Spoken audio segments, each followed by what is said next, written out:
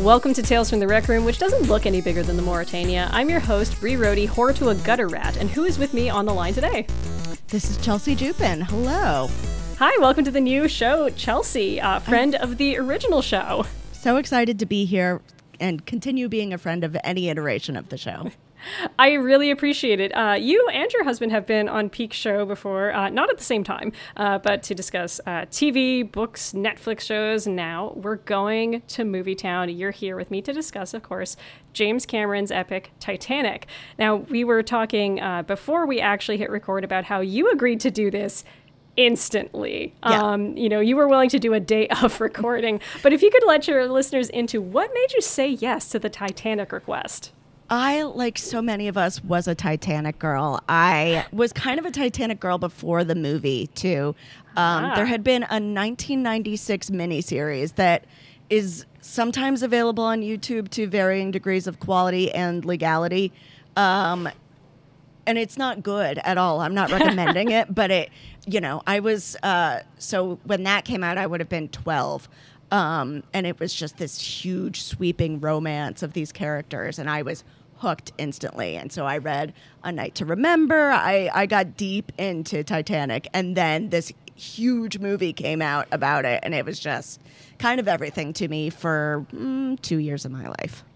That's fantastic. That's I know there's kind of the jokes online about like every girl either goes through her Titanic phase or her Greek mythology phase. It was definitely a Titanic phase for me, / a general like disaster movie stage. Yeah.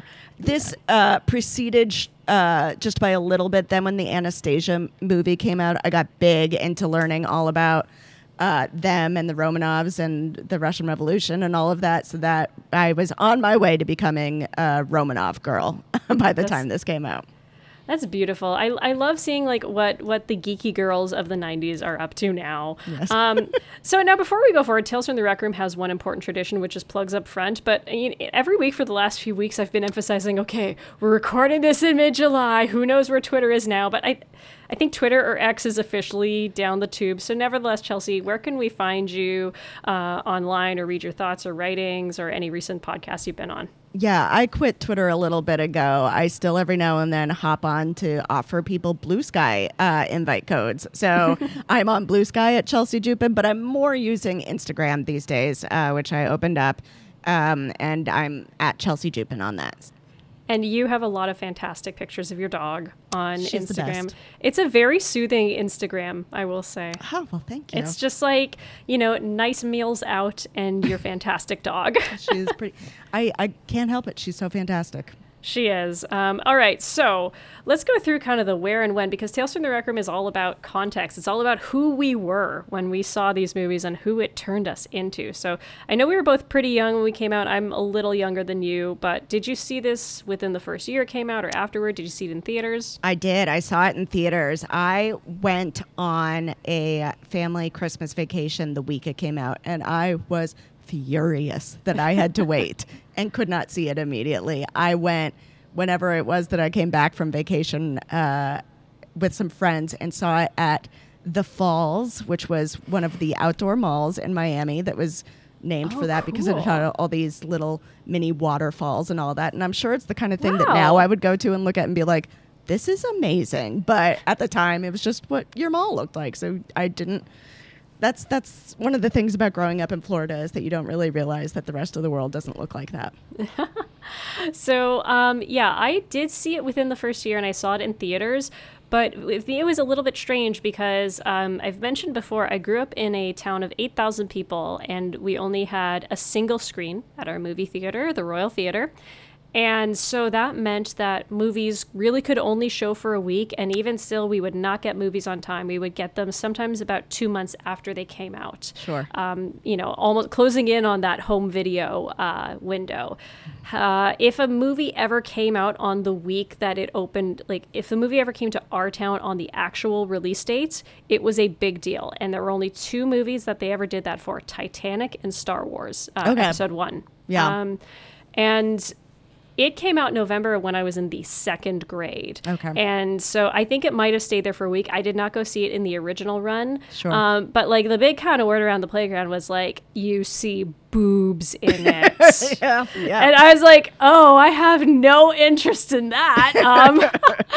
But obviously it was so popular in my town, despite being in English, because everyone in my town was very Francophone loyalist. Sure. But that it came back for a second run, because, I mean, this movie was in theaters for like 10 damn months. And to anyone who wasn't around when it came out, this was a movie that people were famously seeing multiple times.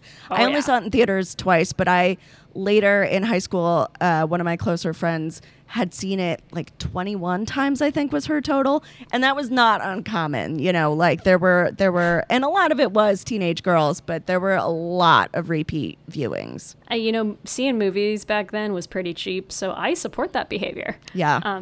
It's still, with a 3 hour and 15 minute, movie, you start to times that by 21, and that feels like an awful lot of time. But you could have been working on a craft.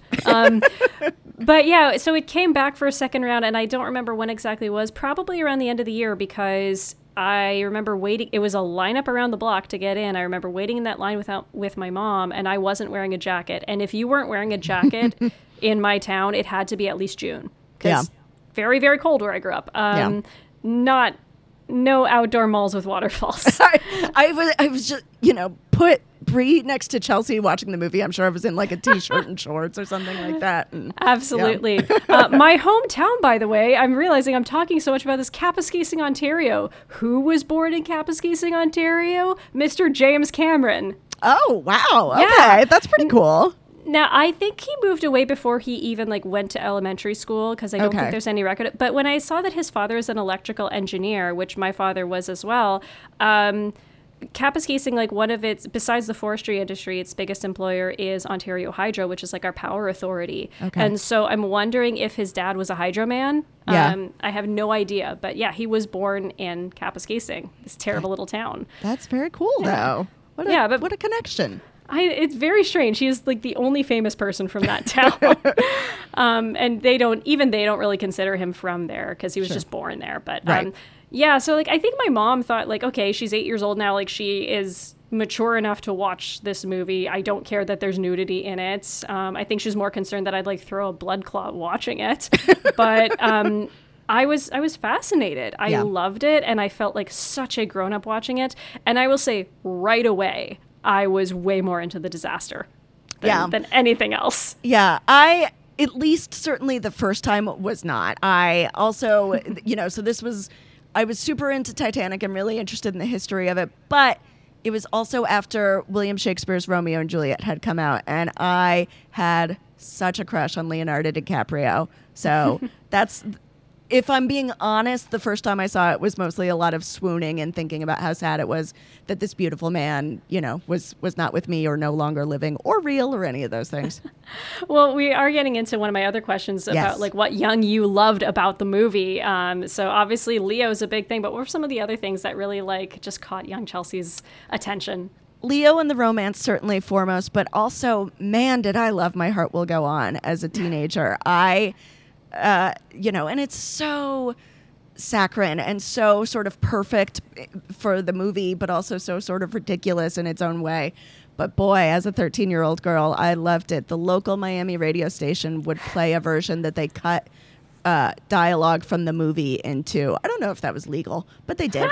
And I taped it off the radio and would listen to that version instead. And it was the most. I couldn't take it. I loved it. I never cared for that song, but also there was an added baggage of my mother's a piano teacher as an accompanist. Celine Dion to a Canadian is very different to Celine Dion to a Floridian. Yeah. For what it's worth, I love Celine Dion now, and I love when I'm at dance competitions and I see old school lyrical solos, so The Power of Love and stuff like that.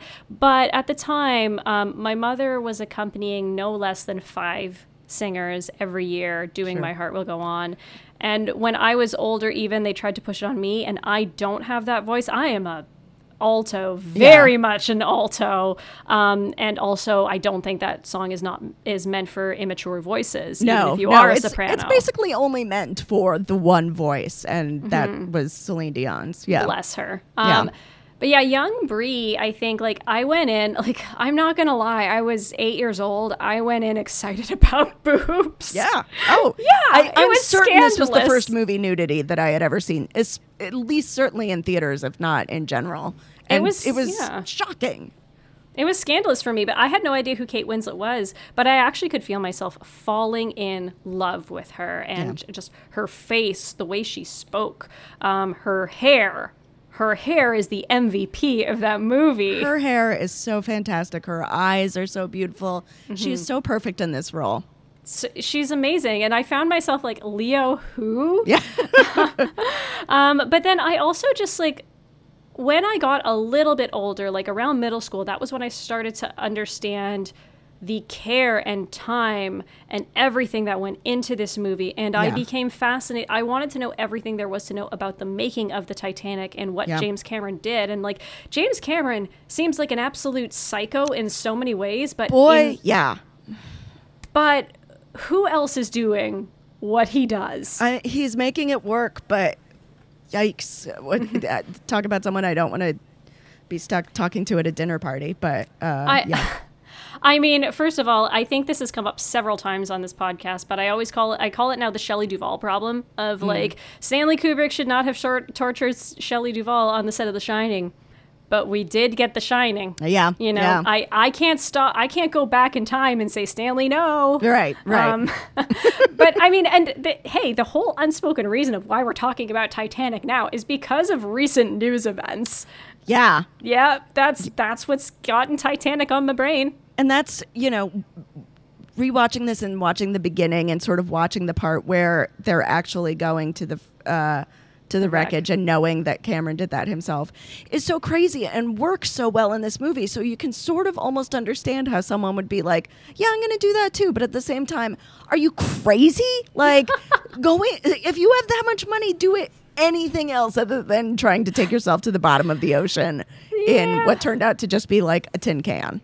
Yeah. No, like, I love when people are like, oh, who's going to make the movie about, what was it even called? The Titan? I forget what they called it. The ocean. I call it the SS Hubris, man. See, mind you, a better name than whatever it was. Yeah. Mind you, some might call Titanic that, but like, I'm just like, why would you need a movie? It was instant. Yeah. And you can't make any of these people likable. Yeah. But so what were at the time your go-to movie snacks? So I didn't realize how horribly inappropriate my, to this day, favorite movie snack is. If I'm going to a movie and I'm getting a snack, it's Snow Caps. But the fact that I was eating Snow Caps during Titanic was maybe a little, inappropriate in ways that I definitely wasn't thinking about. But it's still to this day, it is, if sometimes I'll do popcorn, sometimes, but Snow Caps are movies to me. I've never heard Do they of not Snow Cap even before, exist for you? So Okay. They might be something that, because I know like what we call, what you guys call Smarties, we call Rockets. Yeah, so they're the chocolate chips with the nonpareils, the little white balls. Yeah. Okay. Yeah. Yes. You know Love what? 'em. You can buy those at bulk stores, but not packaged. So really? I guess I just didn't realize they had a name. Okay, yeah. In the U.S., you don't really see them packaged like in candies. They're only kind of at movie theaters or like sometimes in drugstores. But they're pretty great. If you've got a real sweet tooth and prefer chocolate over fruity snacks, which is usually my thing. I'm a chocolate and you're in the girl. U.S., I guess. Go with Snow Caps. Yeah. I'm going to smuggle back so many Snow Caps from Wisconsin. Wonderful. Not for me, obvs. So if I was 8 years old, I was pretty much solely a popcorn girl at this point. This was around the time that my movie theater had introduced like the kid combo of like a small thing of popcorn, a small drink, and a little chocolate bar. However, we were a family on a budget, and we realized, because my mom's like, well, I don't want you having like popcorn and chocolate. And what my mom, bless her soul, would do is she would always, in her hoodie or whatever, sneak in some cans of pop. Nice. And we would just get a large popcorn, and there was much more bang for our buck when we cheated the system a little bit. Perfect. Yeah. That's and especially now because movie theaters are starting to do away with snow caps because they're a random US 90s only thing that I'm still obsessed with. So I do sometimes have to smuggle those in. So. On last week's episode, which is obviously not out yet, but I talked a lot about working at a Dollarama, which is the closest thing we have to Dollar Tree here, which was in the same shit mall as the town of North Bay's big movie theater. And the only time people would come to Dollarama was before a movie started on Friday night, and they would get a bunch of off-brand snacks and load their pockets up with it. Yeah. Yeah. So now I have a feeling that the answer is going to be yes, but was your love of this movie something that you shared with your friends, or were you kind of on your own and liking it? Yeah, no, most of my friends were pretty into it. I mean, certainly at least the movie. I don't remember if I had friends that were like, watching it being like, oh, there's Mr. Ismay, and like had done sort of the reading about the actual Titanic beforehand. That might have been a me only thing, which is fine, but you know. I think it took a while because my parents were notoriously permissive parents, as is evidenced by the fact that I had 2 additional parents named Marge and Homer. But so I was definitely the first kind of in my class that watched Titanic. And but I'd say once I got to about middle school, and finally like the other girls in my class that I was friends with, when they finally saw it and they got it. And especially when the second I heard someone else say, oh yeah, like I have the 2 VHSs, but sometimes I only watch the second, I'm just like, okay, let's talk, girl. Let's talk. You and me. Yeah. Yeah. All right. So I want to just contextualize the era a little bit. And so I do like how a lot of people, especially girls, will talk about going through their Titanic phase and like being obsessed with the shipwreck. Because like I said, James Cameron, this whole movie started because he was in a Titanic phase. James Cameron was a Titanic girl. Yeah. He was. And it's like this movie got made because James Cameron was in his blank check phase. Like I think it's been mythified a little bit. I don't think 20th Century Fox ever thought it would fail, but they greenlit this film because they wanted to keep him happy. And it seems that the reaction was like, a love story on the Titanic. Well, I don't know about you, but whatever. But the budgets. So I had fun going down a rabbit hole yesterday because Titanic was the largest budget movie of the 90s with a budget of, at the time, $200 million, which these days would be worth $365 million. Hilariously, the largest movie prior to that in the 90s was Waterworld, which that paid off. Yeah. So adjusted for inflation, Titanic's budget, $365 million. What I find insane, though, is how many movies there are now with higher budgets, and I'm not just talking about Avatar. So I made graphs. I'm not going to show you my graphs, but... Of the 100 most expensive movies of all time, the lowest is Superman 1978 with an estimated budget equivalent of $245 million today. Okay. So that's your low benchmark, $245 million or higher. I would call everything above that like a huge budget movie. Yeah. In the 90s, there were 4 movies, including Titanic, that were above that. And there were 2 movies prior to the 90s, the aforementioned Superman as well as Cleopatra.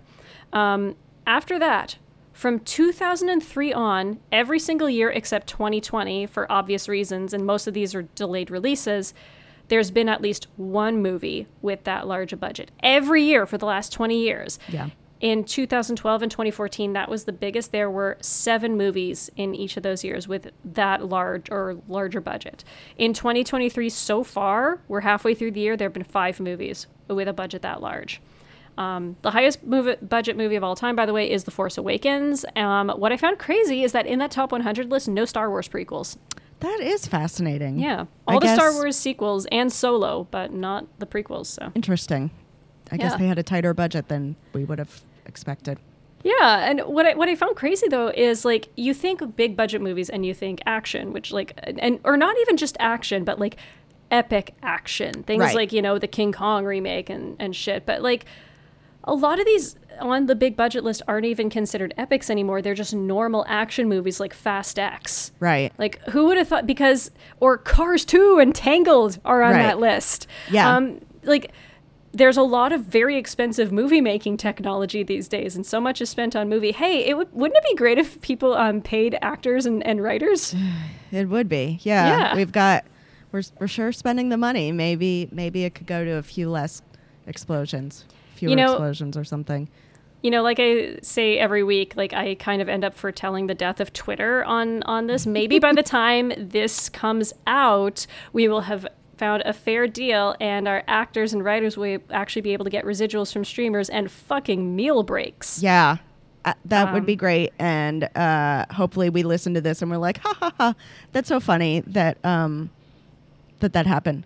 But so let's talk about the stars. What I think is so interesting is how like this movie has had pretty different impacts on the career trajectories of the two stars, who are both still very much stars, especially DiCaprio. But like Kate Winslet wasn't a complete unknown, but she wasn't known to American audiences, really. Yeah. If you had seen Sense and Sensibility, you knew her from that, but she wasn't the lead in it. So, And, they had... I don't know how well known Gwyneth Paltrow was at the time. Like, I know that she had been in Seven and stuff, but it's more that she was a Nepo baby. So right. She was And Blythe Danner's at the time, daughter. she was largely probably known as being the person who had dated Brad Pitt, unfortunately. Yeah. And she would go on to do Shakespeare in Love. So she had a good end of the 90s, too. Oh, sure. Yeah. I still unironically love Shakespeare in Love. I know people have soured on it. Too. But, it's one that I won't go back and rewatch because I don't want to be disappointed in it. Yeah. And Winona Ryder, which I think Winona Ryder actually would have been also a very great choice for I think she had, like, in the 90s, a very regal kind of air about her, like regal and a little bit quirky, which Rose needs to be. Yeah. I think Gwyneth or Winona would have been pretty good Roses. Of the supposed Jacks that I've heard, the only one that sort of sticks with me is I know they were thinking about Jeremy Sisto. Oh my God, I was going to say Jeremy Sisto. And to the point where he's even done screen tests with Kate Winslet, and that is just not something I can make my mind connect. It doesn't seem to make any sense to me. I'm a big fan of Jeremy Sisto, and what I will say, and maybe the reason I was never super captivated by Leo in this role is because that face is not a working class face. It's not. No, exactly. You he's wouldn't be working way class too pretty. for long. Yes. It's kind of like how these days when we talk about period pieces and we say like an actor has iPhone face, like that's a face that knows what an iPhone looks like. That is a face that knows what, a shower a day looks like. Yeah. And, no, exactly. Yeah. He is sort of playing working class by way of high school production of Oliver Twist. In a way that I find works, but at the same time, if I had seen this at the first time as an adult who was not a 13-year-old in love with Leonardo DiCaprio, I'm sure I would have a more nuanced opinion of his performance than I do now, which is just that it's great. I mean, he is Jack Dawson. He is charming as hell. And as much as I love Jeremy Sisto, I don't think he is nearly as charming. No, as I think Jeremy Sisto could have been a pretty decent Cal. Not that anyone is asking me about casting a movie 30 years ago, but when I read about Rob Lowe being considered for Cal, I think that works as well because Rob Lowe has very manic energy, but and he was the more of the moment actor. I mean, Rob Lowe had a much longer career than Billy Zane as well. For sure. It was not at that point a very illustrious career, though. He was still kind of a punchline. Yeah. But I think Billy Zane's performance, I remember watching it with my mom and she goes you're going to hate this guy, but in a fun way, because he was the ultimate love to hate character of the 90s. He was kind of almost an early meme, Yeah, absolutely.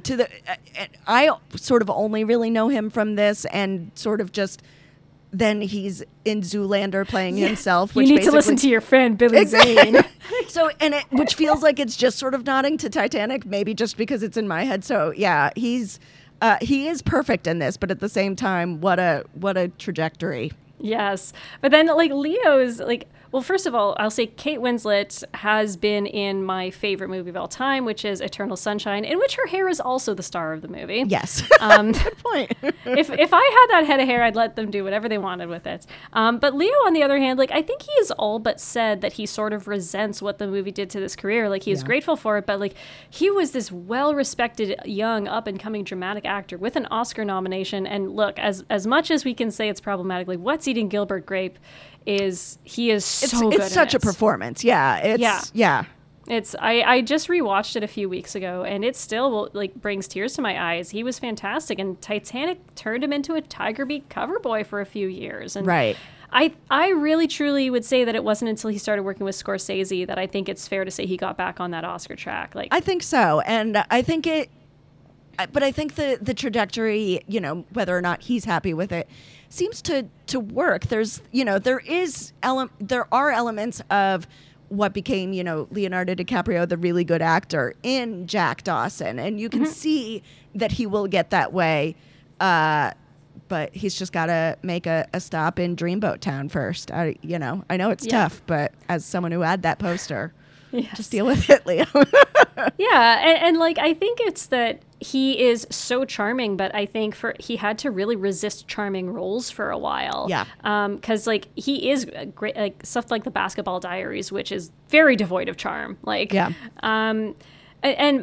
Because even, like, Catch Me If You Can, I know was considered, like, okay, but it was really The Departed. That was really, like, oh, my God, Leo is back, baby, kind of thing. I love Catch Me If You Can is sometimes, I think, maybe one of my favorite Spielberg, might be up there, depending on the mood.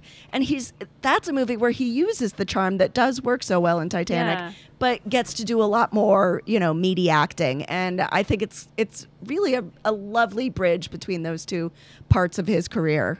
Mm-hmm. And so good.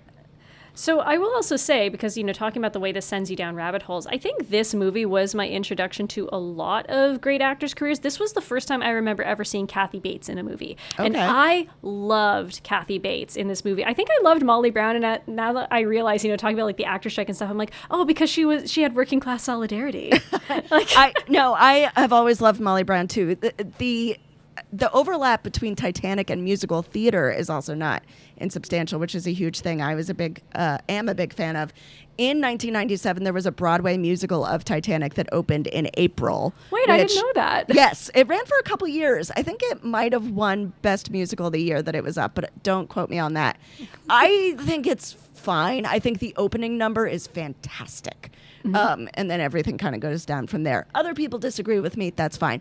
But speaking of Molly Brown, there is also the Unsinkable Molly Brown musical, which they adapted into a movie with Debbie Reynolds. So she was a character that I already knew and loved. And boy, does Kathy Bates nail it. And feels like the definitive. I've seen several Molly Browns now, and Kathy Bates is the one that I think is the most definitive.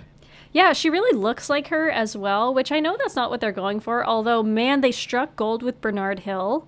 Who plays E.J. Smith, who is also a great actor. Yes. I didn't realize, because there were some actors that I'm like, oh, why did I not see much of this person after? And it's because a lot of these were stage actors. Right. And Titanic does read like a stage play. Right. It's just something that you can't really do in a practical sense on a stage. Right. Jonathan Hyde, whom I knew as a kid because I knew him from the Richie Rich movies. But this was also the first time I ever saw Victor Garber in a movie. And I think my male crush in this movie was Victor Garber. He's super great. His accent is maybe a little less great than everything about him. But boy, I love him. I love him in anything. I'm always glad whenever he pops up, even if it's with a B+ Irish accent. I have a real chip on my shoulder, and I was convinced that a disproportionate amount of Irish people died on the Titanic, and I was actually incorrect. That 7% of the people who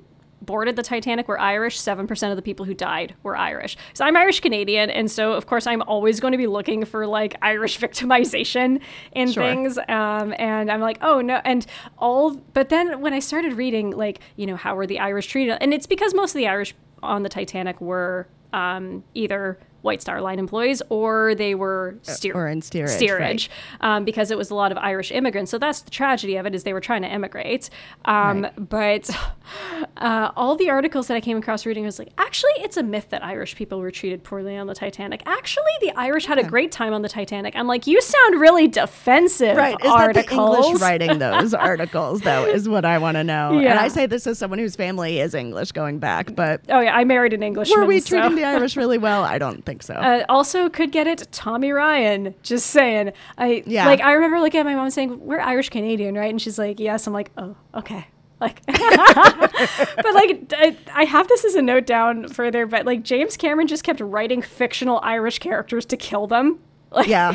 he, like, and make them sweet and adorable or really handsome and dreamy or all these things so that you really felt for them. And then after 3 lines, they were dead. I'm really glad that they cut the scene of little Cora and her family drowning before our very eyes. But I'm just like, yep, he just keeps writing fictional. Like, these characters didn't actually exist. You've got a problem with the Irish, James? I don't know. Let's talk about it. There's a lot of fascinating insights into problems that James Cameron might have in this movie. And I think we've uncovered another one here. Yeah. So, one thing I found, like I said, every time I watch this movie, I find more things to be fascinated by. Sometimes I find things to laugh at. And when I was looking at like other non-fictional or historical fiction accounts of the Titanic sinking, so things like A Night to Remember, documentaries about some of the specific historic figures, I think it's funny that like Cameron's version, like, didn't really make any new allegations or declarations about what happened or what was the truth. And it's almost ironic because you hear that clip at the very beginning of Brock saying to the TV, like, oh yeah, everyone knows all the cliche stories of the Titanic, like the band playing till the end, like I'm looking for the untold stories. And what Cameron does is he films and he makes up an untold story and then he uses all those other stories that are told to death. I'm not knocking it. I think that's actually a fascinating thing to do. I think it's the right way to do it. I think it's the respectful sort of way to do it without, I know that there are families of the people who are depicted in the movie who aren't necessarily so happy with various depictions. Yes. So probably better off to not involve the leads in the movie in that kind of conversation. Yeah, the big one obviously being William Murdoch, which like I feel very conflicted feelings about this. I think the more offensive thing to me as a family member would be to randomly write him killing an innocent man, which like, because I sometimes feel when someone denies like, oh, this person couldn't possibly have died by suicide. I'm like, how much of this is actually just extreme, gosh, I've forgotten the word, stigmatization of suicide. And, people, it's still very much a time, and not to like the time, his gender, his position. The circumstances are so, I mean, given that it happened in the middle of disaster, one might use the word cowardly, but there were witness accounts, and I'll say Cameron at least tried to make it right in terms of like donating a bunch of money and stuff. But if I were a family member, I'd be pissed. But like I said, I'd be far more pissed about writing him shooting a guy. Exactly. That feels like the more egregious addition to his story, but but no, like I think the interesting thing when I think about the fact that Cameron decided to make up an untold story to tell like what he is saying and what this movie is saying is that there are untold stories in all of this. And actually, like, as much as we talk about like the disaster, there's so much humanity in the depiction of the disaster. The like everyone that we see, everyone we meet, and like I'm sure you've seen the very large suite of deleted scenes. There are so many people whom we would get to meet in those deleted scenes that we don't actually get to meet. And we see them and they still feel fully fleshed out. And it feels very, other than the few, that we've mentioned, it feels very respectful to the people. And it assures like everyone had their own little stories. Yes, everyone. There's a lot of really fully developed characters in here, whether or not they necessarily made it to the final cut. And depicted as such. There's a lot of attention and care that he put in writing the script to characters. Mm-hmm. Did he put attention and care into all of the aspects of writing the script? Maybe not, but at least developing the characters, yes. Yeah, and there are some deleted scenes that I look at and like, because I know a lot of people have said like, oh, all these are great. There are some that I'm like, no, leaving this out was the right choice. Honestly, there is. We'll talk about this later, but I think in general, theatrical cut, fine. Mm-hmm. Don't add back any of the stuff. At least the stuff that I've seen. Yeah. That didn't make it. I do like knowing that Lovejoy was a Pinkerton. Sure. Tracks. Yeah. But like, you know, things like the Fabrizio Helga romance, we don't need this. My thing is, I don't need more Fabrizio in this movie. Yeah, he's a spice better used sparingly. He's an Italian cartoon at times, and so like but like things like even. As much as I would love more Kate Winslet, I think the scene where she's like, you know, I don't want people to tell me what to do. My hands were made for work. I want to be like, she's so great in that, but it's not a great scene. It's terrible dialogue. No. The stuff that he cut is all lots of telling instead of showing. Very much. And there's so much to show in this movie and, you know, in this story that I think that it was the right decision. Yeah. So, and as we're getting into our kind of free discussion rabbit holes, like I have in my notes, like I think a lot of the deleted scenes between Rose and Jack are quite fluffy. And what's interesting is like some people have said like, oh, this is too much of a whirlwind romance. We don't see them getting to know each other.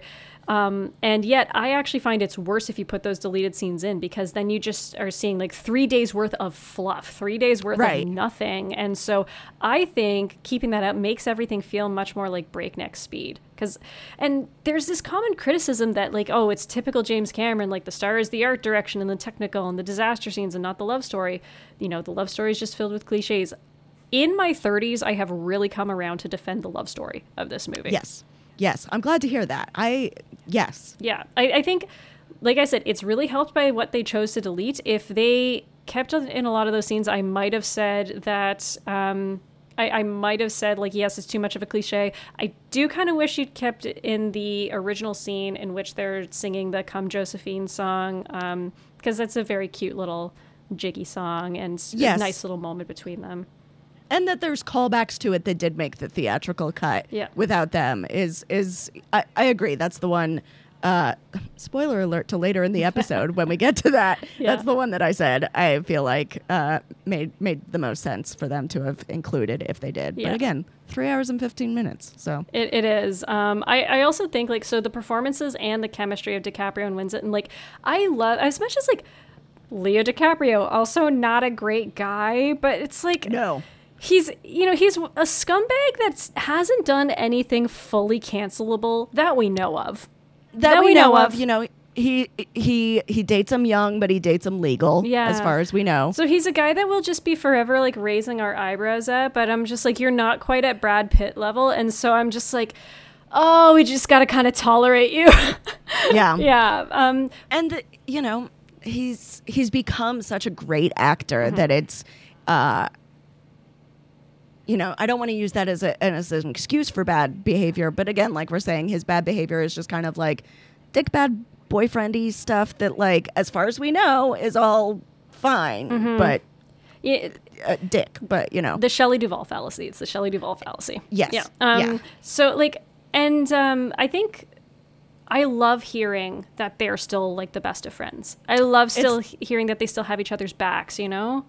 Yeah, it's the best. I think I've read that he walked her down the aisle at one of her weddings or something. I love their friendship. You know, the chemistry that the two of them have is what carries it. And you say that the romance is kind of thin. And I agree. Of course, it's, you know, it's less than 72 hours or however long. But I think that it works in sort of the Romeo and Juliet kind of way of it being so short. I think that if you do sort of try to flesh it out a little more, then it almost becomes more apparent that how short it is. I don't know if I'm articulating that well. But. No, I think that's it, because that's exactly how I feel about a lot of those deleted scenes. And I also think like, and I know that it was different in 1912, but they are teenagers.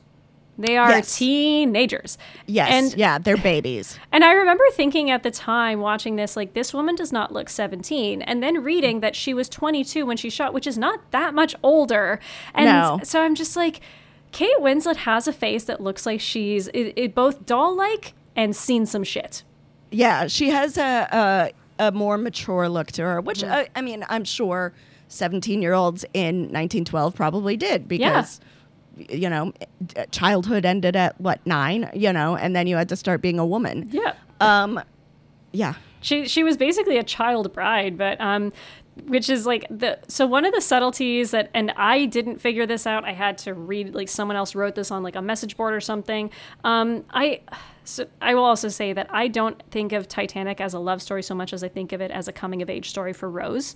But there's some great subtleties in the love story that, again, this was pointed out to me. I'm not that smart. But that Rose comes across actually as far more sexually experienced than Jack. And when you watch that sex scene, like, she initiates everything. Yeah. He is a lot more nervous than she is. And someone said, like, Cal's line is, "My wife in practice, if not by law," which is heavily implies that Rose is not a virgin. Which is scandalous in those days, obviously. Sure. So I kind of like that. Like, Rose she's the one who tells him to draw her nude, you know? Yeah. Yeah, she's got a lot of agency in this, and we see her develop and learn how to take more through this story. And certainly, obviously, of course, at the end, she completely changes the course of her life based on circumstances, sure, but also that she makes this really brave decision to start over, especially given the trauma that she's just gone through. Yeah. Is you know, again, it's hard for me to sort of go back and watch and remember that she is so young, that she's 17, because one, like you said, she's styled to look like a grown-up lady, but also because when I saw it, she was older than me, and so now watching it and being older than them by a lot makes it hard. I'm like, oh no, she actually does look really young, and I was wrong. She doesn't look like a grown-up. Well, I'm just old. Yeah, and then I think like 22 is still so young, you know? 22 is so young. You know who I would never want to spend time with? Sorry, but a 22-year-old. Like, yeah. Being stuck on a boat with a bunch of 22-year-olds, that sounds like my absolute living nightmare. Absolutely. So this brings me to, like, there's a really, really simple reading of this movie. And this movie is not devoid of theme, but kind of the most basic theme is the arrogance of man. It's one of hubris, which I think is really ironic when James Cameron makes movies about the arrogance of man, which he loves to do. Yeah, he seems to sort of get it, but then not really. It's fascinating. I want to peek inside his brain. I bet you it's strange. Yeah. So I will admit I've actually not seen a single Avatar, so that is a blind spot of mine, but from what I do know of his work, he has a really, really healthy sense of self that works. But at the same time, then when you see him in interviews or award shows and you're like, oh, you don't turn that off, seems really nightmarish. I think a lot of times, I don't remember which award show it was, but where Amy Poehler and Tina Fey said that they trusted Catherine Bigelow to make a movie about torture because any woman who was married to James Cameron must really understand that. 2012 Oscars. Yeah, very good. Well done. Wow, that was impressive. It's because I watched that with my student newspaper group. Sure, okay. Yeah, so having recently seen a lot of James Cameron interviews because he was talking about the Titan disaster, and I'll say, like, it's amazing how much he knew about this, and, like, he came across actually much better in those interviews than he ever has before. But what I will say, and I have to be careful how I say this, but, like, I'm saying this because my father and brother are both this. I believe the term that the kids use these days is a touch of the tism. Yeah. I get that from him, and I'll also say, children of engineers, we get it. We get it. Yeah. But so I think beyond, like, the kind of arrogance of man, and also it is largely about the arrogance of the wealthy. Yes. And even I found it interesting with the deleted scenes. They deleted some of the more humanizing scenes of the wealthy people. You know, because a lot of them don't, like, come across as so silly during the disaster. Right. You know, and there's even a few things that I feel like are symbolic of the collapse of the wealthy that I'll get to later. But, like, there's also a bit of a, like, very 101 but feminist thread in the movie. Like, Rose is significantly more clever than Cal, even though in a deleted scene we know that Cal went to Harvard. Well, yeah, I bet that means Cal's dad went to Harvard. Yeah, Cal's got a rich daddy. You know, Molly Brown is seen as very street smart. And I would say even Rose's mother, Ruth, she has this cynicism about her that is unignorable. Like, her line about, like, of course our choices are never easy. We're women. Like, that is the concrete proof that there is a lot about the kind of feeling trapped being a woman. Yes. on this. You know, this is why, like, spoiler alert, but I'm a bit of a fan of the alternate ending, and learning about just like Rose talking about how she, you know, was so poor when she left Titanic, and we get a little bit of her making her own life. And so, I think there's very 101, you know, but hey, we're living in a post-Barbie society, so I'm seeing everyone getting all hopped up on feminism 101 right now. Exactly. I mean, you know, and it's such an interesting thing from this because historically Titanic is sort of such a, you know, most of the survivors were women, and reading about it, so much of the survivors' accounts for so long were not believed because they were women, and they just assumed, oh, these women are hysterical because of what they went through and because they're women, and so this is wrong. They didn't believe that the ship had cracked in half for a long time. So I think tying that to it makes so much sense because there is so much of that in the history of the actual story that lending it to it feels like a nice companion piece. Yeah, sort of. Absolutely. So all that said, I was a second VHS girly. There were a few times when like my comfort watch as a kid was just taking out the second VHS.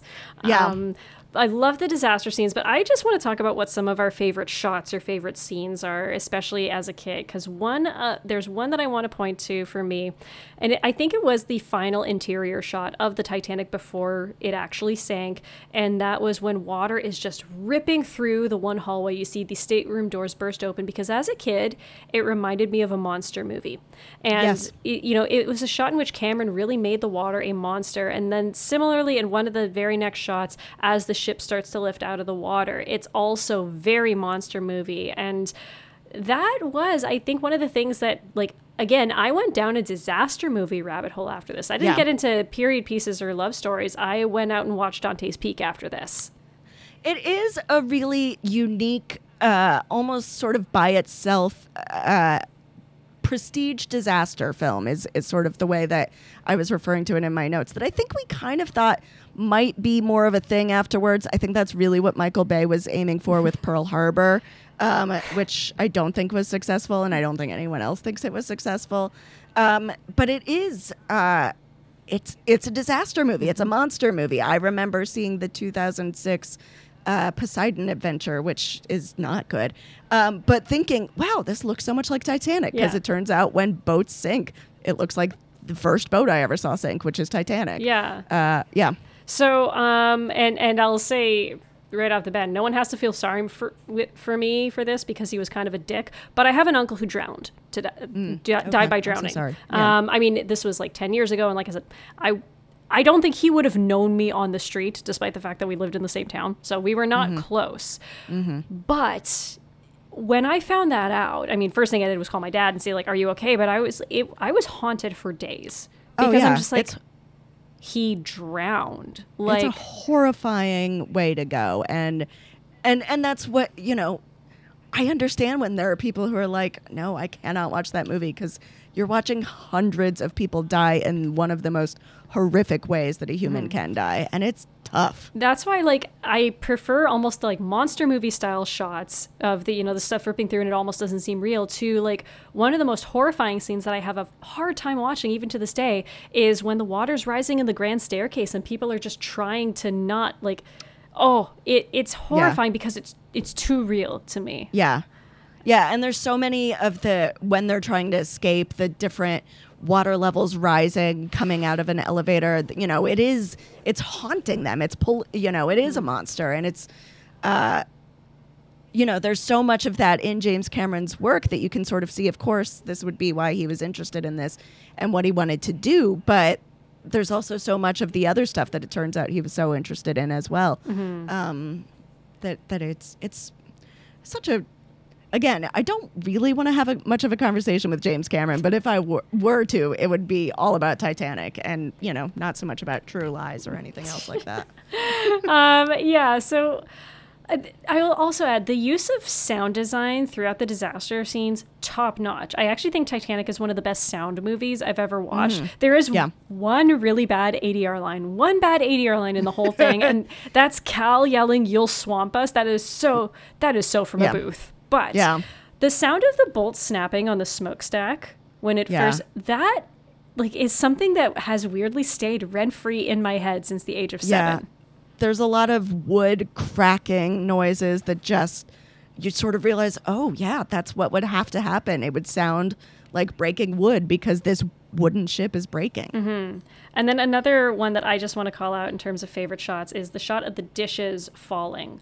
That's always been, and also I find it such an interesting shot. As a kid, it struck me because I realized half this ship is underwater. You've got several levels that are fully submerged, and this half of the ship is still bone dry, which is crazy to me.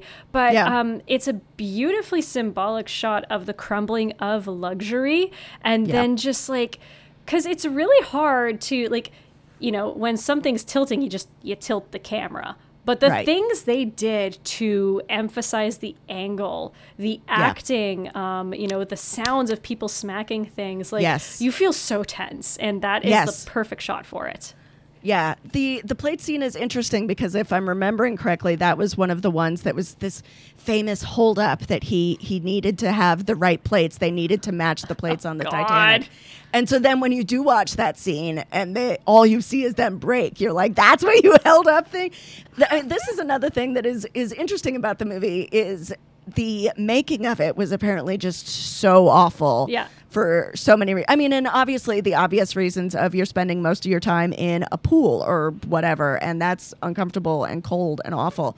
But then there's also the story about them all being drugged at one of the cast dinners, where they were all accidentally given PCP. I think that's still an unsolved mystery. At least they never released to the public who did that. So you know what? I'm gonna bet it's that weird non-actor who James Cameron's friend who played the Keldish crew guy who just spent the entire time, like, all the script yelling at Gloria Stewart. Yeah, I tried finding out more information about this guy, and the only thing on his IMDb trivia is that he submitted a script for Freddy vs. Jason, which I love. I will say, I could identify, for some reason, 7 to 8 year old me, I could identify with this guy on a spiritual level as a kid, and I still don't know why. But I look at that, I'm like, yeah, that's kind of my aesthetic, like walking into every room in my big jeans, looking like a total mess, and just being a bit of a vulgar ass before I realize what my audience is. He's so mean to that old lady. He's so rough, and boy, he comes off a lot worse in the deleted scenes too. Oh my God. Yeah.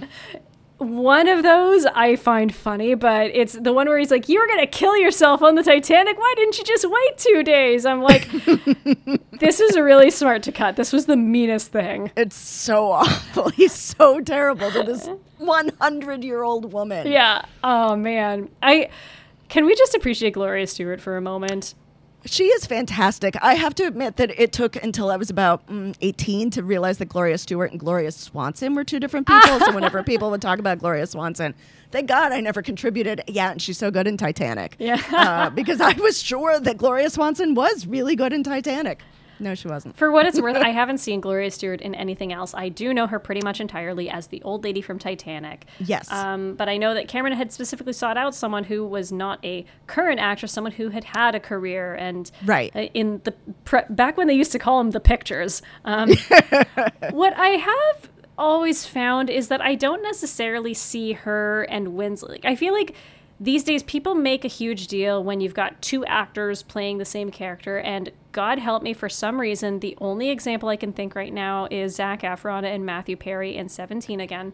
But, like, that is a really good, not a great movie. I could go off on how good I think that they did of a job of that, but we're not here for a 17 Again podcast, so I'll rein myself in. I love that movie, unironically. Zac Efron is so much of a better actor than we give him credit for. He really is, but, like, these days you always see, like, and I'll say this, Titanic was marketed a lot. I feel like the marketing for this movie would be out of control if it were made in 2023. We would have to hear... It would put Barbie to shame. Yeah. We would have to hear so fucking much about the process, James Cameron's process. Like, most of this I don't want to say we only learned after, but like, because these were the days before anyone could read trade magazines online.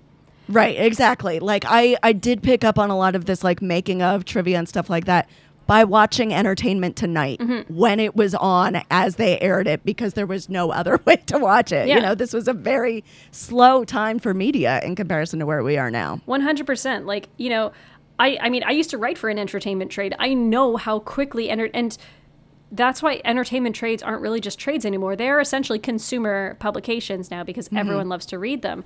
And so I feel like the marketing for this would have been out of control, and we would have probably had to hear so much about Gloria Stewart and Kate Winslet spending all this time together. And, sure. Like, but it also makes me think, if they were making this today, what we would probably do is age up with CGI Kate Winslet. And, you know, Gloria Stewart and Kate Winslet don't look too much like each other, but see how it's totally fine that they play the same person, and your mind is able to adjust to that and say, oh, okay, I understand that two actors are playing the same person. Weird how that worked, and we'll never do it ever again. Yeah. I digress. I found like it's something about their energy and their performance doesn't necessarily match for me, although they're both wonderful performances. But I also think, first of all, it is helped that we don't get that much old Rose in the movie, so it is never at any point distracting. I think also we have to keep in mind that a huge reason why they don't have the same spiritedness is because Rose is so fucking broken in the 1912 scenes, and she is a happy, free woman in the 1995 scenes. Yes, she's also physically, you know, a 22-year-old version of yourself is not the same as a 100-year-old version of yourself. Yeah. You're a different person. You would carry yourself differently because physically your body is totally different. You know, these things, it turns out it works to cast actors who are the age that you want them to play. Yeah. Weird. I mean, they did have to age her up quite a bit because I think she was only in her 80s. Yes, I do think that's true. And it's makeup, I think, and not anything computer generated, because I don't know that we had that technology back then. Well, as I was reading, because am I wrong? Okay. Not for Old Rose, though. There is a scene, as we're talking about, you know, favorite shots and favorite scenes. There's a shot during the disaster. I will also say the disaster scenes. The one kind of retroactive critique I have of this movie is they keep throwing little things to keep Jack and Rose on the sinking ship. Like, it was when they dropped the key to get past the gate that I'm just like, this is too much. Sometimes it does feel a little video gamey, like you're waiting for them to get to the final level of above. Yeah. But so there's one scene in which they are running away from rushing water and the lights are flashing. And that is one of, again, I just know this because I was hunting down trivia. One of the first major commercial examples of digital face replacement.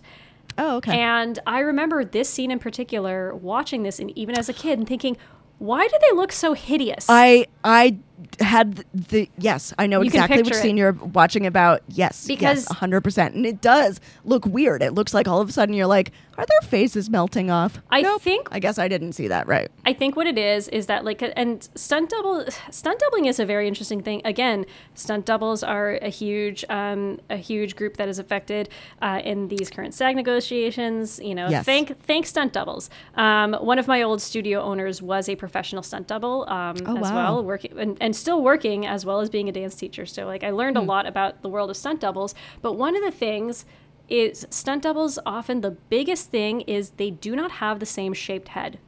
As head shapes are incredibly distracting. Yeah. And that mainly works with stunt work because you're only seeing someone from the side or from the back. But because head shapes are very unique. Of course. I think what it is that the stunt double over which they are pasting Kate Winslet's face, she has a much longer, more oval shaped head. And so it causes her to look it's the one shot in the movie where she looks quite homely. And I'm like, oh, that's such a weird shot of her. And then, you know, it was in its infancy. So their faces are incredibly flat on these stunt doubles. It's very strange and unsettling.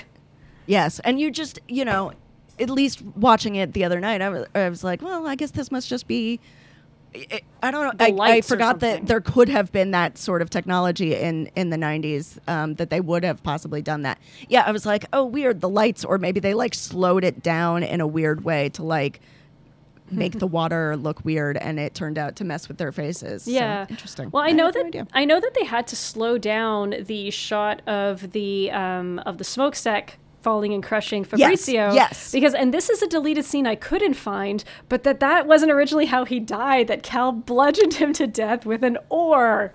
Oh, God. Horrifying. Oh, God. I have not heard that. And I'm so glad that that's not anywhere on. I hope that film is lost and gone.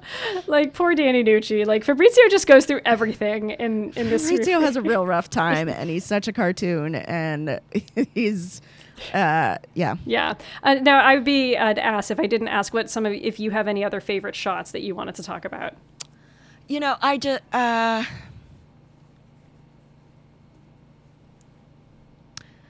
love the one that you get when it's sort of pulling away, and she's talking about how it's the last time that there's ever daylight. That is such a beautiful shot. I don't know if it's actually dusk as it's happening, if he filmed at the right time, I don't know, but he did a real good job making it look like that. That's the one that kind of sticks out to me if I'm thinking of like specific shots. I'm a real sucker for sunsets these days. Yeah, they're great. My husband grew up along the like eastern shores of Lake Huron, so always every freaking night of your life seeing a sunset over Lake Huron. I'm just like, oh man, I grew up in the most landlocked region, so yeah. I grew up in Miami, as I mentioned, so you get a lot of sunrises, but not so many sunsets. But then you go down to Key West, and it's the only place in Florida where you can watch the sunset into the water, and it's fantastic. That's fascinating. I don't know nearly enough about Florida. Obviously, you can see no, I was totally wrong. It's in southern Florida. There's a west coast of Florida that I don't want to be pretending is not there. I'm wording that wrong. Sorry. Oh, west no, coast of I'm going to people. alienate the Florida demographic. And all the things I've said about the Florida Panthers. They're going through a lot right now. Yeah. I at least want to not be getting their sunsets wrong. Hundo P.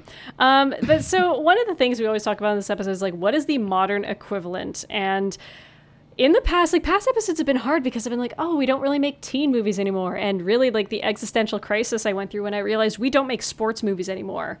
We used to make so many sports movies and then they just ground to a halt. But like, and I talk modern as in like anything within the last 10 years, like the streaming era, anything that has like similar excitement and similar experiences. But like, can there be another? The short answer is there another Titanic? No. Yeah. No, there isn't. Yeah. The closest I wondered, and it's actually not even one that I've seen, but I've figured based on what I know of it and the story, I wondered if it's the closest is The Impossible from 2004 about the Indian Ocean tsunami with Naomi Watts and Ewan McGregor. I don't even think I've heard of this movie. My gosh. It exists, and Tom Holland is a baby in it. He's one of their children. Oh. It's one of those movies that I have seen like 15-second clumps of on TikTok. So I've seen probably like a good 30 minutes of the movie, but just not in the right order and on my phone. That's all TikTok is now. And it's the weirdest. The movie watching on TikTok experience is so strange and so awful. It is how I finally got to watch Devil Wears Prada, so I can't be entirely mad at it. Hey, okay. Yeah. So there you go. But no, like it's hard to point to something that isn't a James Cameron movie because you could very easily say like the Avatar films because like, again, no one does epics like James Cameron. And the way you can appreciate his movies on an entertainment level, but also appreciate like the work that goes into them. It's real gifted kid shit. But like, even with the Avatar movies, I think by that point, people were a lot more harsher on the non-action elements of Cameron's movies, like his love stories or coming-of-age stories, like everything being very half-baked. Avatar didn't get labeled as a chick flick, which you'd think would have helped it, or have a lot of people dazzled by the romance plot. But like maybe because of that, and again, this is why people need to admit that the romance in Titanic is good because Avatar is so famously considered not a memorable movie that like everyone forgets what happens in it. So when I do think of things that drew people in as far as pop culture moments go, two movies come to mind. Both are very different. One, the aforementioned Barbie. I think Barbie has been marketed very smartly. It's a movie that shows so much care and love for its subject matter, which obviously it has in common. And, if you agree that the feminism message of Barbie is very 101, which it is, and I'm not expecting any better. It's the Barbie movie. But I think there's like sort of parallel with what people say about Titanic. Like, oh yeah, it's great, but this this part could have been written by a 17-year-old. Yeah. Yeah. Another like more recent movie, although I'm realizing this isn't that recent because this is a movie that Jared and I went to for our first official date. So I mean, the closest I got was 2004. Yeah. So but it does fall within 10 years. Technically, this was 9 years ago. Interstellar. Yeah. Because I did say Gravity, and then I realized Gravity is more than 10 years old. Yeah. And I actually think Interstellar is the stronger movie than Gravity, although I like Gravity. I love it. Yeah. So those are two movies I haven't seen. And this is something where I can say Titanic is actually an outlier. I have a lot of... I get terrible motion sickness. Oh. So boat movies, sometimes really hard. When Dunkirk was coming out, those previews of Dunkirk were just... by themselves making me sick. Space travel movies also can't handle. Yes. Really. So I have not seen Interstellar or Gravity, but I am sure that they make sense in terms of this. Well, I mean, one of the interesting things, and the one aspect in which I think Interstellar comes up short is and where Titanic succeeds is that even though Titanic is such a big screen movie, it is so rewatchable in the Rec Room.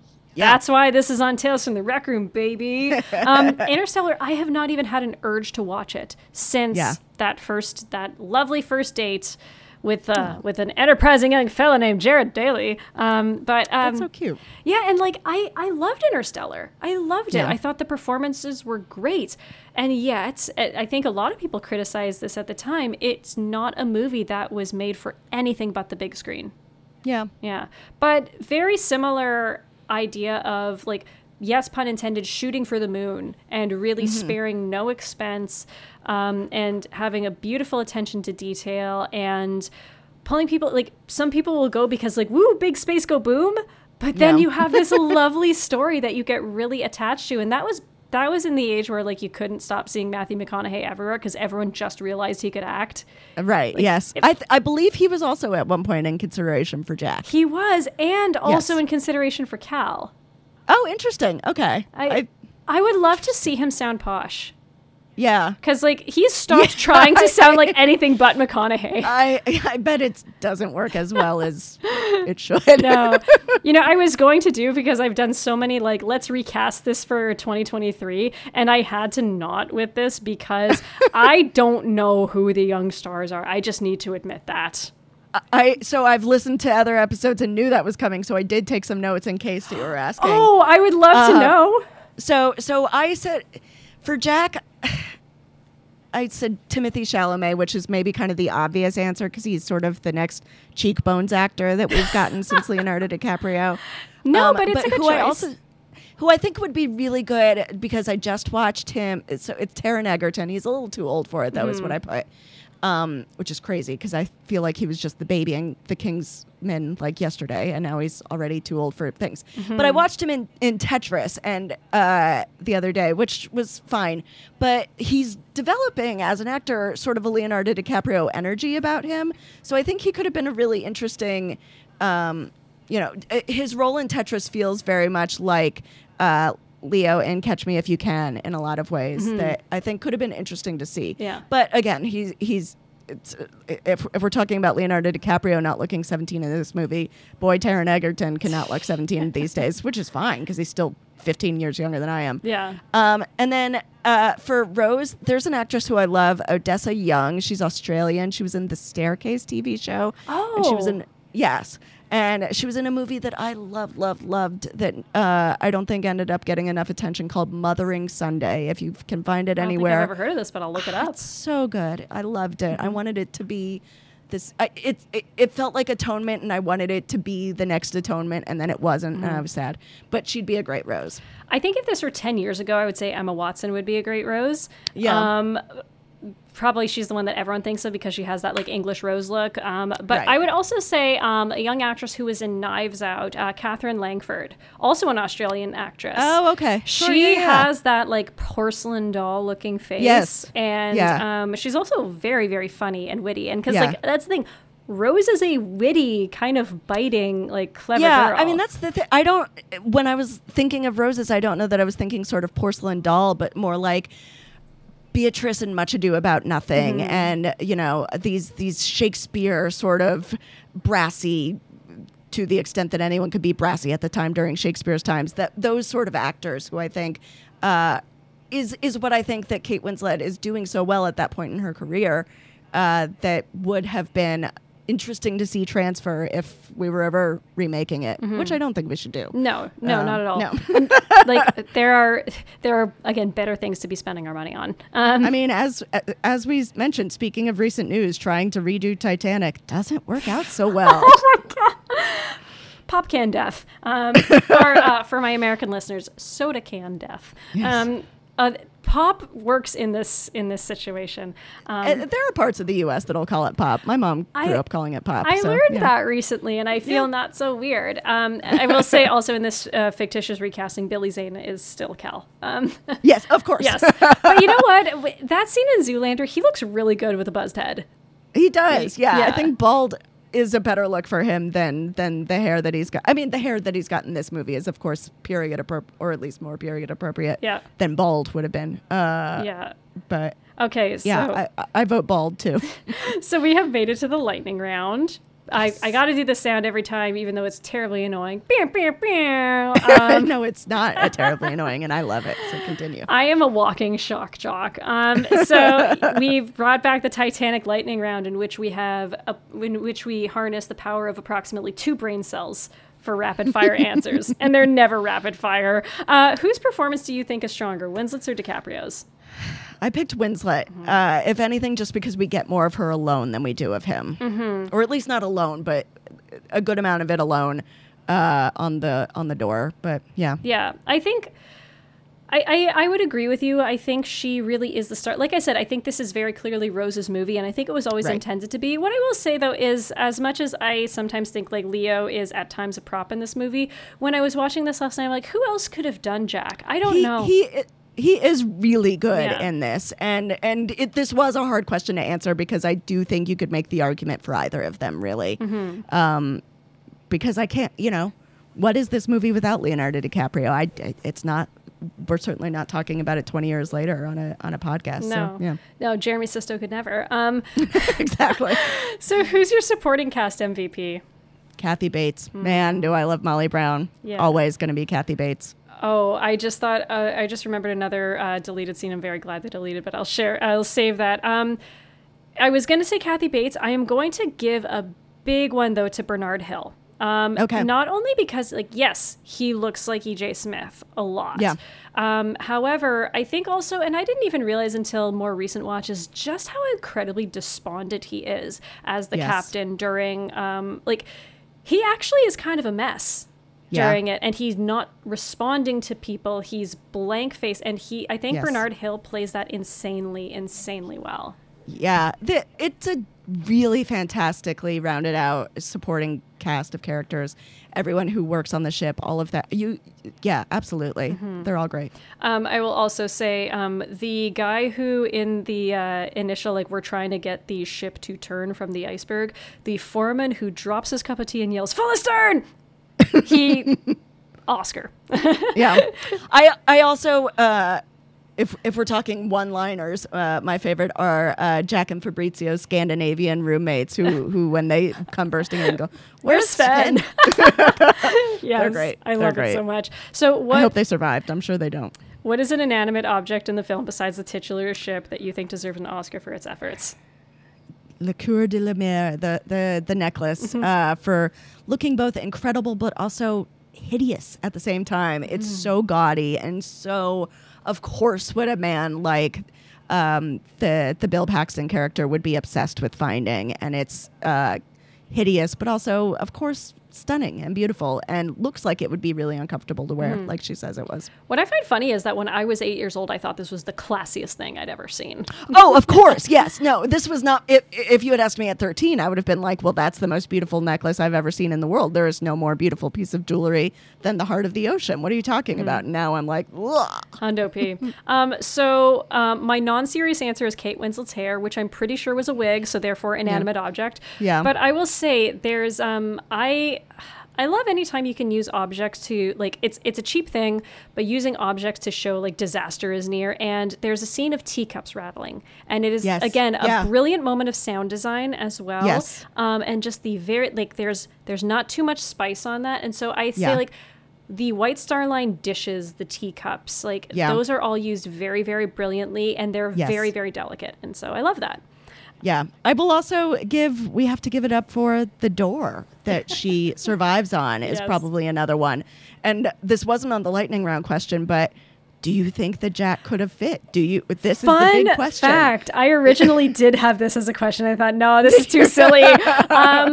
I think because they said on Mythbusters, he could have fit. But what they never determined on Mythbusters is, would he have sank it? They start to capsize. Yes. Yeah, I read somewhere that said, if she took off her life vest and put it under the door, then they could have both survived. But that feels like a lot of physics to be asking these people to pull out in the middle of tragedy. So no, people who say that he could have fit are wrong. It would have capsized. Yep.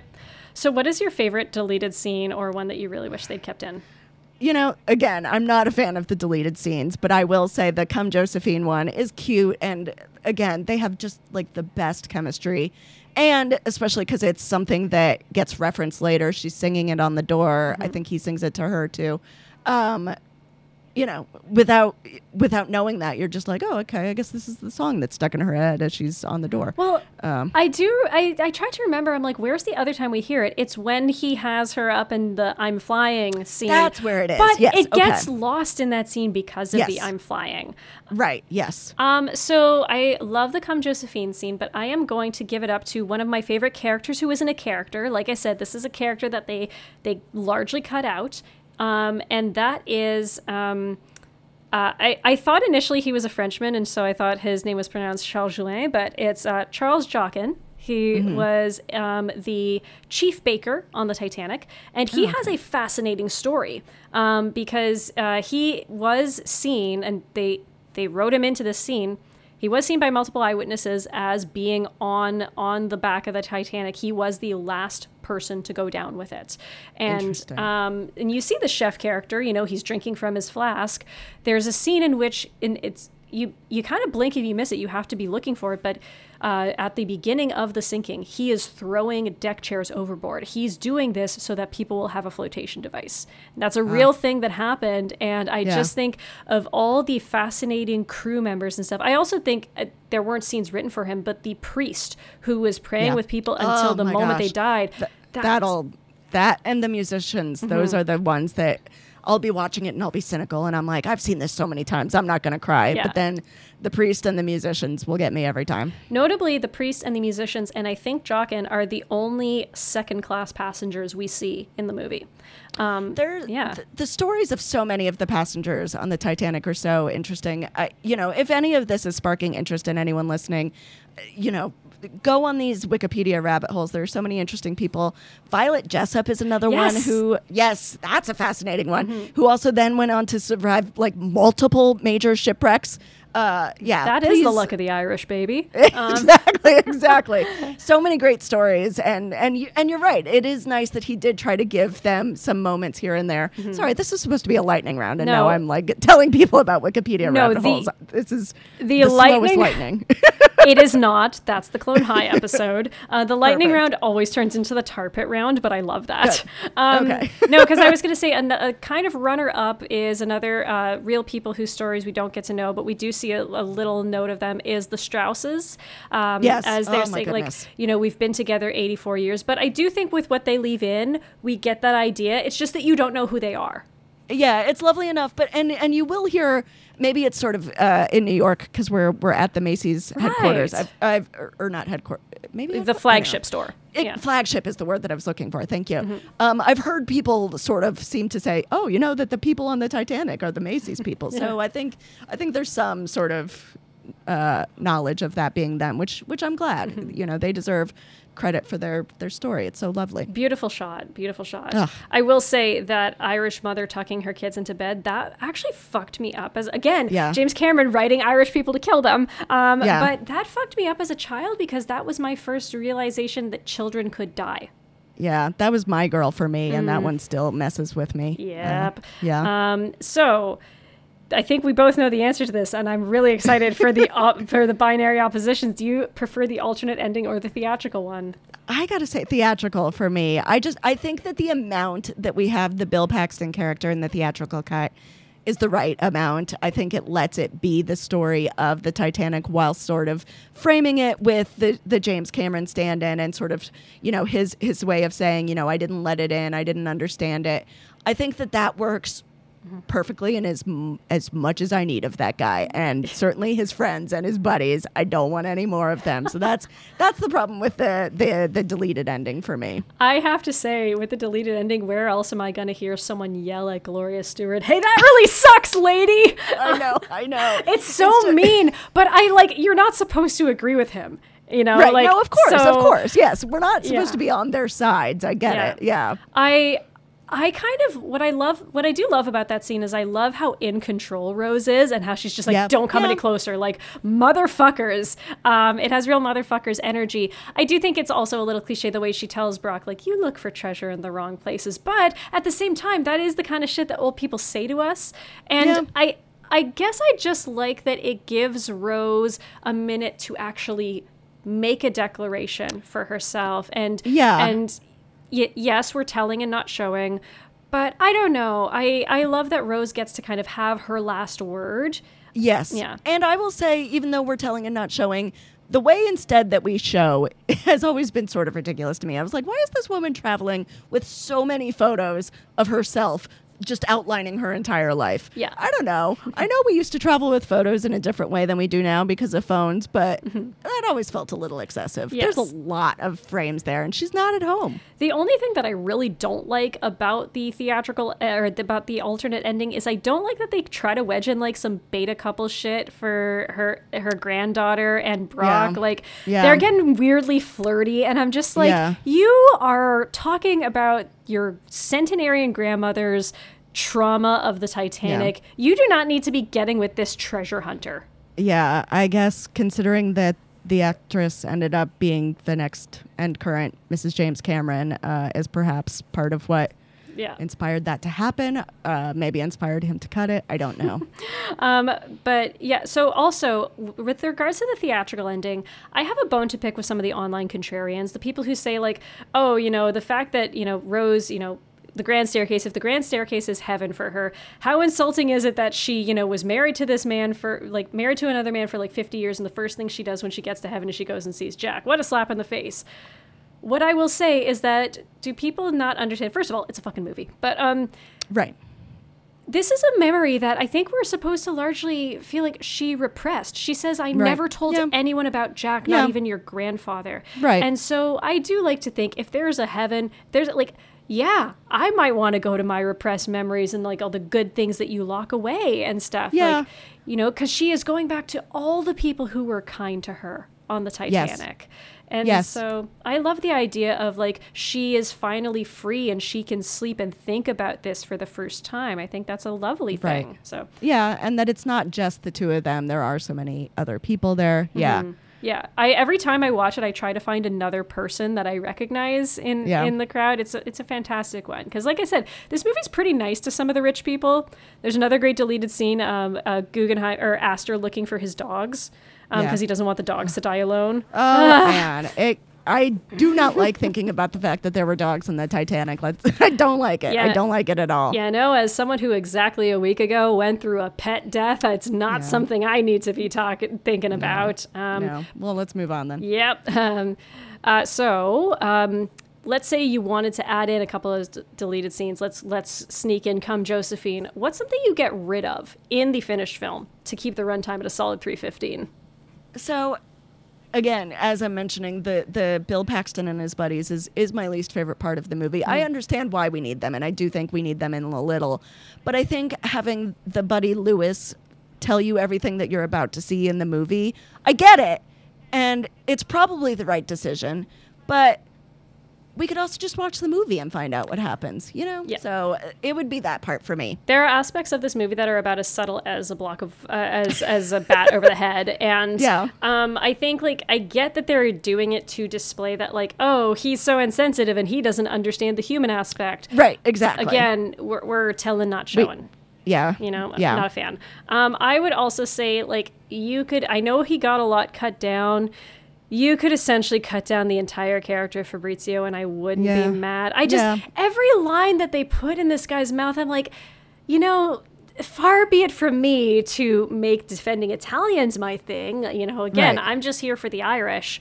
But has James Cameron ever met an Italian person?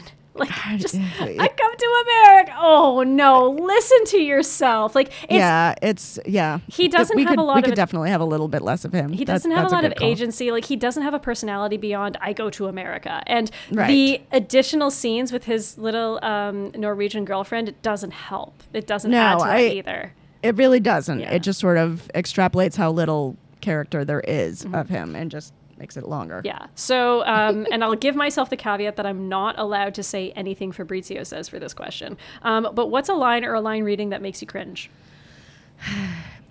So there's two. And the one, so I'm the king of the world would have probably been fine. It's still pretty cringy, but I probably would have been okay with it if James Cameron didn't use it at the Oscars when he won. Then it's just, now it's the worst. And it makes me. But what I don't like more than that is I'm flying, and it doesn't, you know, I think they're trying for a note that they probably do land, and I'm sure I thought it worked at 13, but every time I've heard it since then, I'm just like, oh, this is kind of dumb. We don't need it. We just need her smiling and laughing. Exactly. You know? Yeah. I also think, like, again, I saw this a couple months after it hit, so like it was already a meme. It was already something we were making fun of. Yes. You had probably heard I'm flying and I'm the king of the world already by the time you saw it. And I think a lot of people ended up mixing those two up, which is, you don't need two people shouting things from the ship scenes. Yeah. You don't. Sorry. They could both get cut and I'd be fine with it. Yeah. Honestly. I will say I really don't like when movies, especially like historical fiction and stuff, wink at you. And so I think I know exactly what line you're going to say, and I agree Picasso, as well. He'll never amount to anything. Yep. My notes for that line just say womp womp. It reminds me of, I don't know if you saw Oppenheimer last week. I haven't seen it yet. So it's fine. It's fine. I think Nolan's done better, but there's like some young senator on the phone, something Kennedy, like you get it. Yeah. Those are always a little obnoxious. Sometimes it works for me if I'm in it and I'm having a good enough time, but. And I'm sure at 13, the Picasso line, I was like, oh my God, it's so funny. Yeah. But, I think, like, I would have liked if there were more emphasis on Monet, because you do actually see the Monet come back around, because Jack is like, oh my God, you know his work, I love him. And you actually, then you remember that, oh yes, Rose has an appreciation for art that her fiance does Jack not. shares. And yes. I also will say, goes in with the winking, and it doesn't count because it's a deleted scene, but a scene I'm so glad they cut, which is Molly Brown saying, hey, Sonny, how about some ice? Would have loved more Kathy Bates in this movie, but not like this. Not like this. There's another one of the deleted lines that's like, okay, we get it. Rowing. I can't possibly imagine a more useless skill. Why would I need rowing? God, so glad they cut that. Although I do like the gym instructor character when he's like, I wouldn't want anything to impede my stroke. It's also just fascinating seeing old-timey exercise stuff. I understand that people did have to exercise in the early 1900s, of course, but really? Did it really happen? Because I kind of don't believe it did, because it looks ridiculous. Kate Winslet punching a little punching bag was like, I'm just like, oh, turn on I didn't know I had. Similarly, this movie taught me that I really have a thing for attractive women giving the finger. Okay. You know, this movie was a big part of my self-discovery. This and Dante's Peak. Okay. Hey, you get Linda Hamilton and Pierce Brosnan in the same movie. That is fantastic. Sure. Yeah. Look out below. So rank the most impressive to least impressive in this film. So we've got 1, 2, 3, 4, 5. So the direction, the editing, the art direction, the special effects, and the writing. Okay. So I'm going, and I could probably be talked into changing any of these. This is one where, because so much of it is just, it's the James Cameron show. Mm-hmm. So, but I'm going the direction, the art direction, the special effects, the editing, the writing.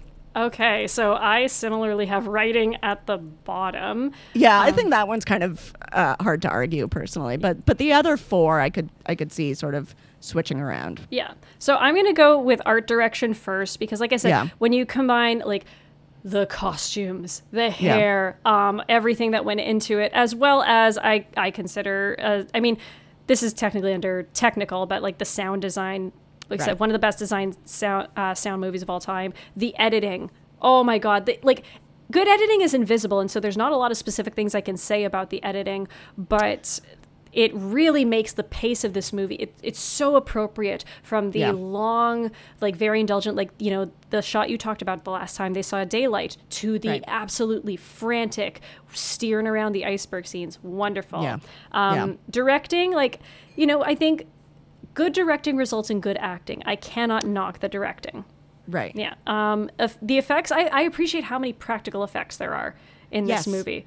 And a lot of the CGI holds up. It Not does. all of it, but a lot of it looks pretty good these days. I've noticed, I think the version I have on Netflix definitely fixes the people pasted against the night sky kind of stuff. And as much as I'm not a fan of going and like altering historic text and stuff, this is what I'm fine with because we're not changing the essence of the movie. We're not like taking a line out or whatever. And it's not the most like important effect in the movie. It's just sort of establishing shots that don't look so good now. You can clean those up if you've got the time and the energy. Yeah. But then writing is number 5. And this movie is not poorly written. It's just not well Parts of written. It might be poorly written. They were being very, because it did get an original screenplay nomination or even win, I think.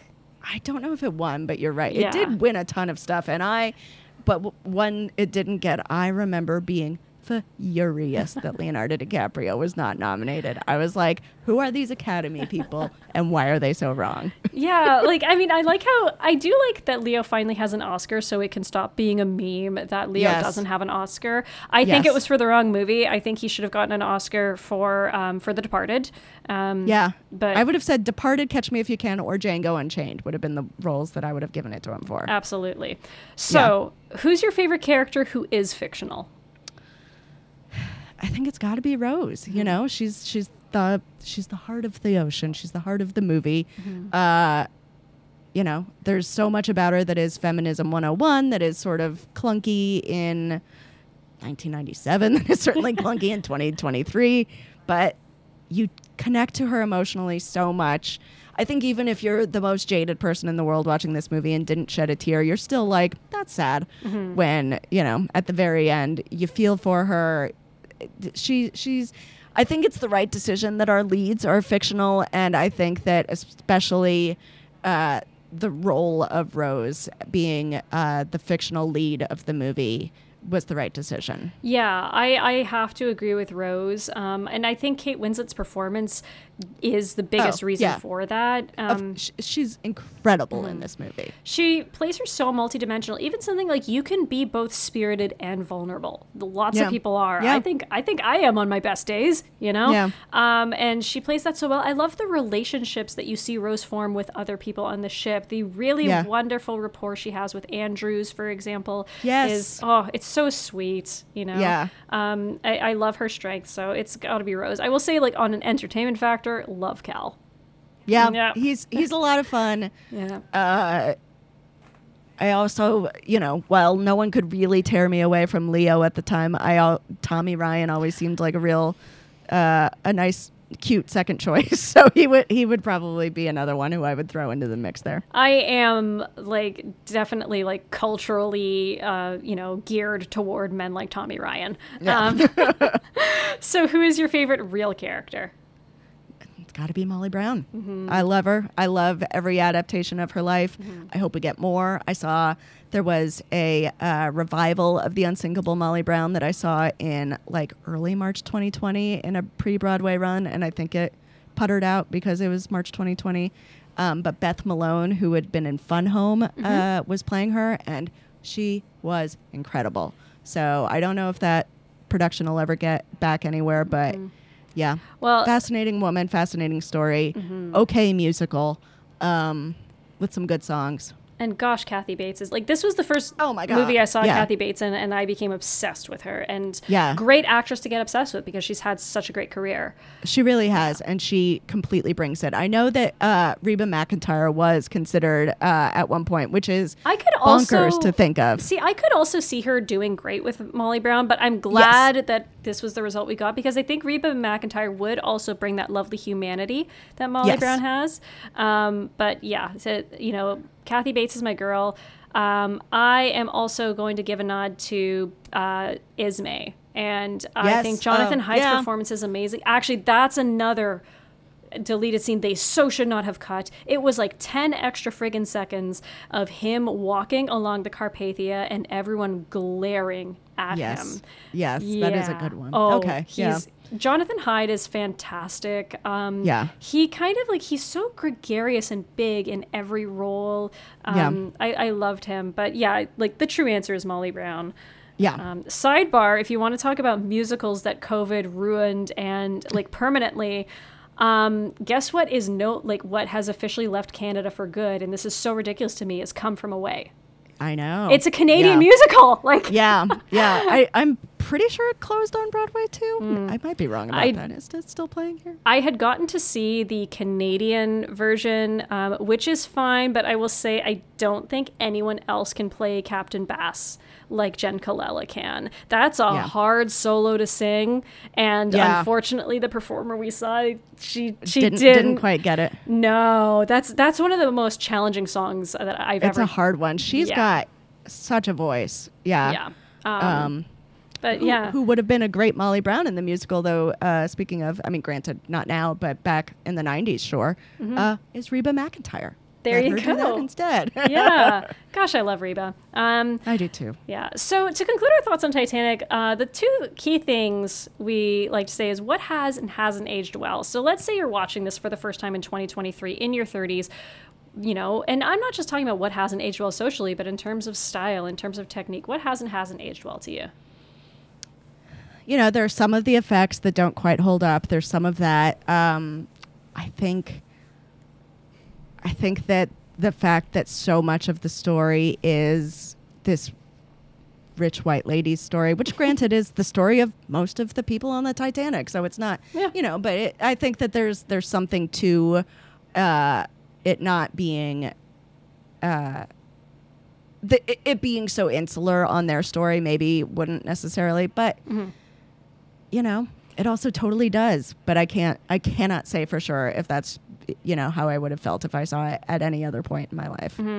I think there are two things for me that I don't think have necessarily aged quite as well. Like you said, it's a poor little rich girl story, but more specifically, like, I kind of don't like the whole, like, I've seen how poor people live and now I feel alive. Like, it's a very simple, like, I think I am absolutely, because I do think you get a lot of idea, like the poor anguish and how different it is, but also similar, like when it starts sinking. So I'm fine with that.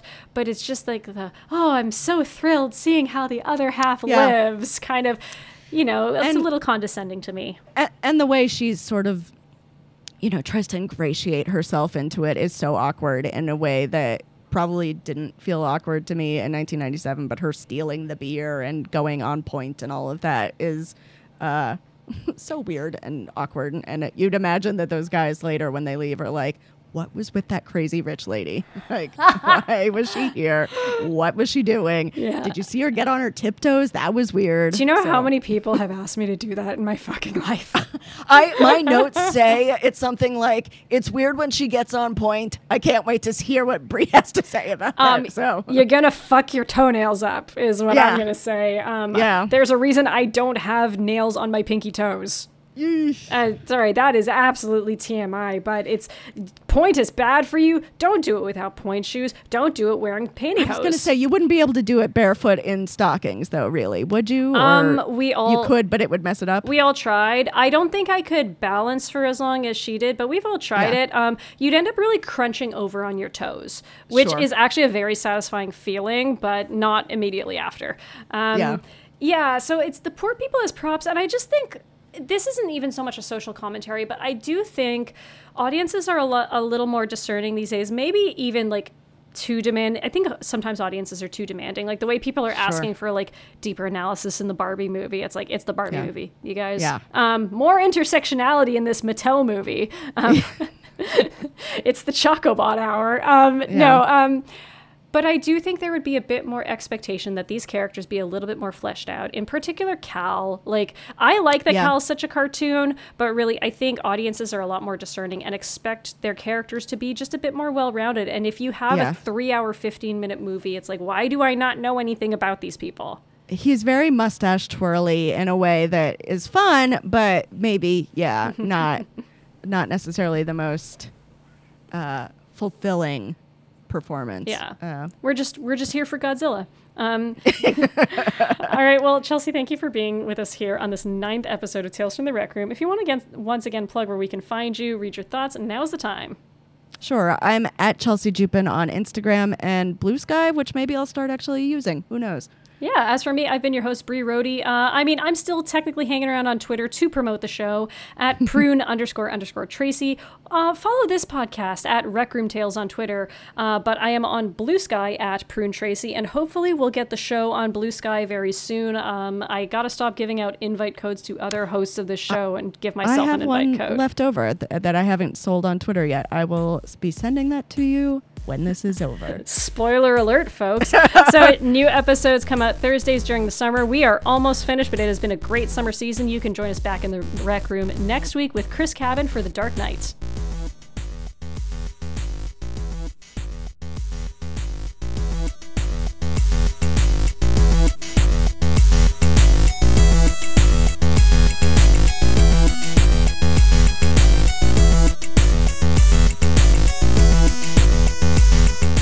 Titanic 2, I'm sure that's a thing. There is. I've watched it. It was terrible. Oh, no. It looks like they made it for about $5,000. There were like printouts saying like Titanic. We all got super high. This was back when Chris and Eric and Steve all lived together, and we watched it at their apartment, and it was not good. Yeah. Wow. That's crazy. I didn't know that. I have to look this up now. Yeah. I don't think you actually do.